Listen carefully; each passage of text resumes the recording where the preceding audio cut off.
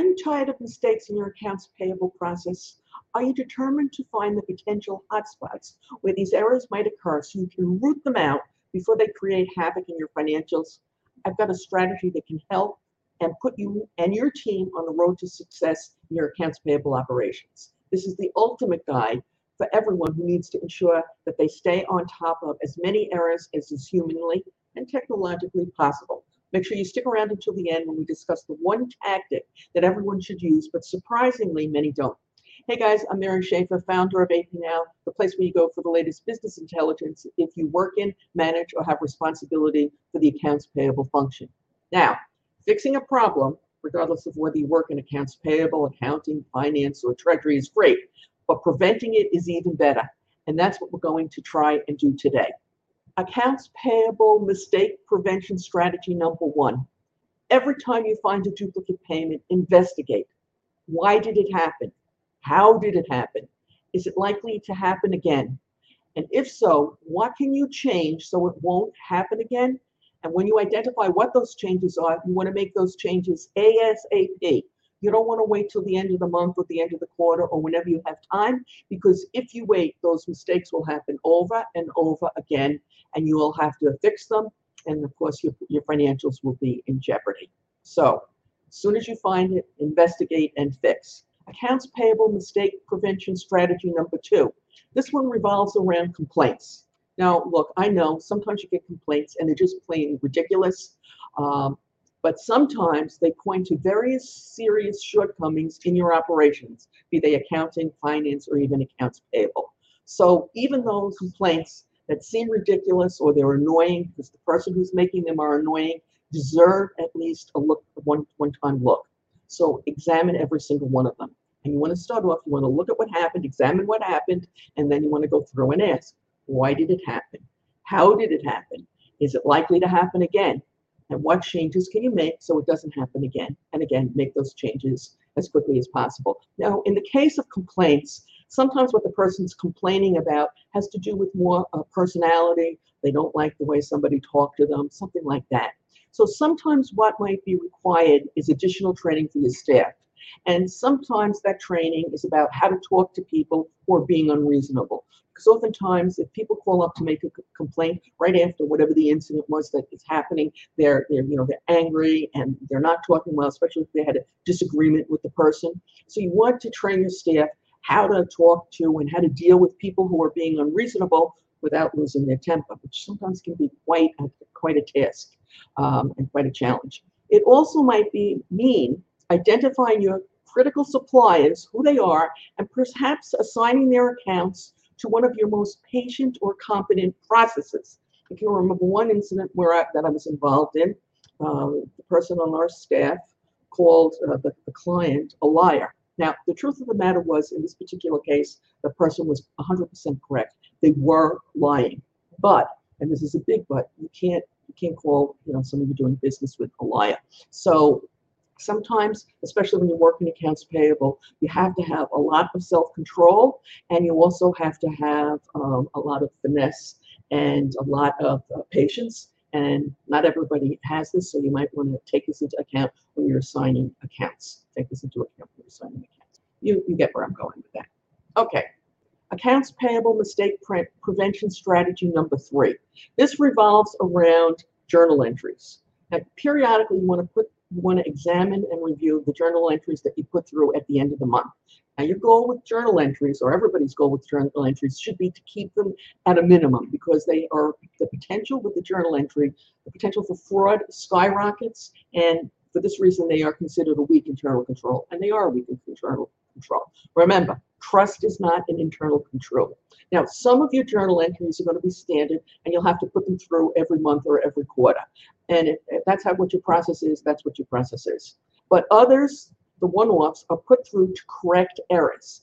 I'm guessing you know where I'm going with this. What you want to do is you want to look at those one-off journal entries, and you want to examine them, and you want to see what it was that caused the journal entry to be needed. Why did it happen? How did it happen? Is it likely to happen again? And what can we change so it won't happen again? Okay, because journal entries are rife with the potential for fraud. Now, most of the time, that's not the case, but Occasionally it has been, and more than one accounting fraud has been facilitated, if you will, through the use of journal entries. So investigate them, try and eliminate them completely if you can, but we all live in the real world, and that probably isn't necessary. Now, if you are looking through journal entries and you're doing your investigation and you find one that you suspect is fraudulent, don't go back to the person and ask them about it, but get your boss involved, and you want to do some research, and you want to do it quick because you want to investigate, you want to see what's going on. Then you take that one journal entry and go back and look at history at all the other ones that this particular individual put through. And, do you have a case or do you not? Most of the time, by the way, you'll be wrong, which is why you don't want to go confront the person. But eliminate as many of them as you can and fix the errors that require them to be made. Accounts payable mistake prevention strategy number 4. Have someone else do a particular job for a day or two and see what they have to say. Now, typically, when we talk about this, we talk about the invoice processes, and we suggest, by the way, that at a minimum, each manager, each processor, once every 6 to 12 months, to ensure that they haven't introduced any shortcuts into the process that actually weaken controls. And by the way, as an aside, if the shortcut that they have introduced is good, then you want to make sure everybody else is using it as well. But many times when processes introduce shortcuts, it's a shortcut for them, but it creates a problem elsewhere. So you want to look, go through everybody's job, sit with them, and make sure that they have not introduced any of these shortcuts. Now, along the same lines, if you're trying to figure out how you're going to get this done, if you've hired a new supervisor, let them sit down and do it. If you don't want to antagonize anybody, you might do it in conjunction with getting them back up when they're going on vacation. That's another way to do it. Supervisor steps in and does the person's job for a few days. They can see what's going on. Now, don't forget to ask your line staff for suggestions on how they might improve the job. These folks are closer to it than you are, and oftentimes they understand it better, and they probably have some great suggestions.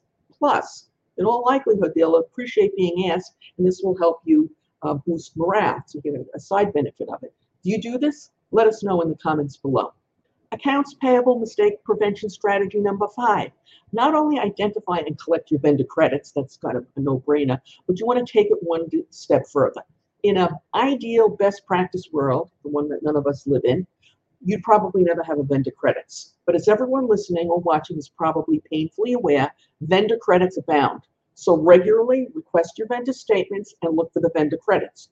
When you find them, obviously you want to collect them, but also investigate and research. Why did the vendor credit happen? How did it happen? Is it likely to happen again? And what can you do to change your processes so this doesn't happen again? And of course, make those changes as quickly as possible, because otherwise they're going to continue to happen. Now, in the case of vendor credits, you're usually looking after the fact. So if you find one today that's a result of a transaction, let's say 6 weeks ago, then you want to go back and you want to look at all transactions with that particular vendor over the period of time from now until 6 weeks, maybe 8 weeks out, so that you collect all the money that you're entitled to. Now, when you do your investigations, some of these vendor credits will be duplicate payments, and we talked about how to address that at the beginning. But others won't be, and they will require additional analysis. And by the way, I know a lot of people don't get vendor statements and don't look for credits, but it's critical that you regularly request and review these statements, because not every vendor sends credit memos, and even some of those who do send credit memos, they never make their way down to accounts payable. So disappearing vendor credits can cost your organization lots of money, and that's money that comes right off your bottom line. So, and the end result is it makes your company less profitable than it could be. We believe this issue is so critical that we recently did a video on why your vendor credits are disappearing, and more importantly, how to stop them, which you should watch right now using the link that has appeared on your YouTube screen and is in the description below. As always, we appreciate your thumbs up, your subscribes, your comments, and your shares, as YouTube takes them as a signal to share our content with more professionals just like you.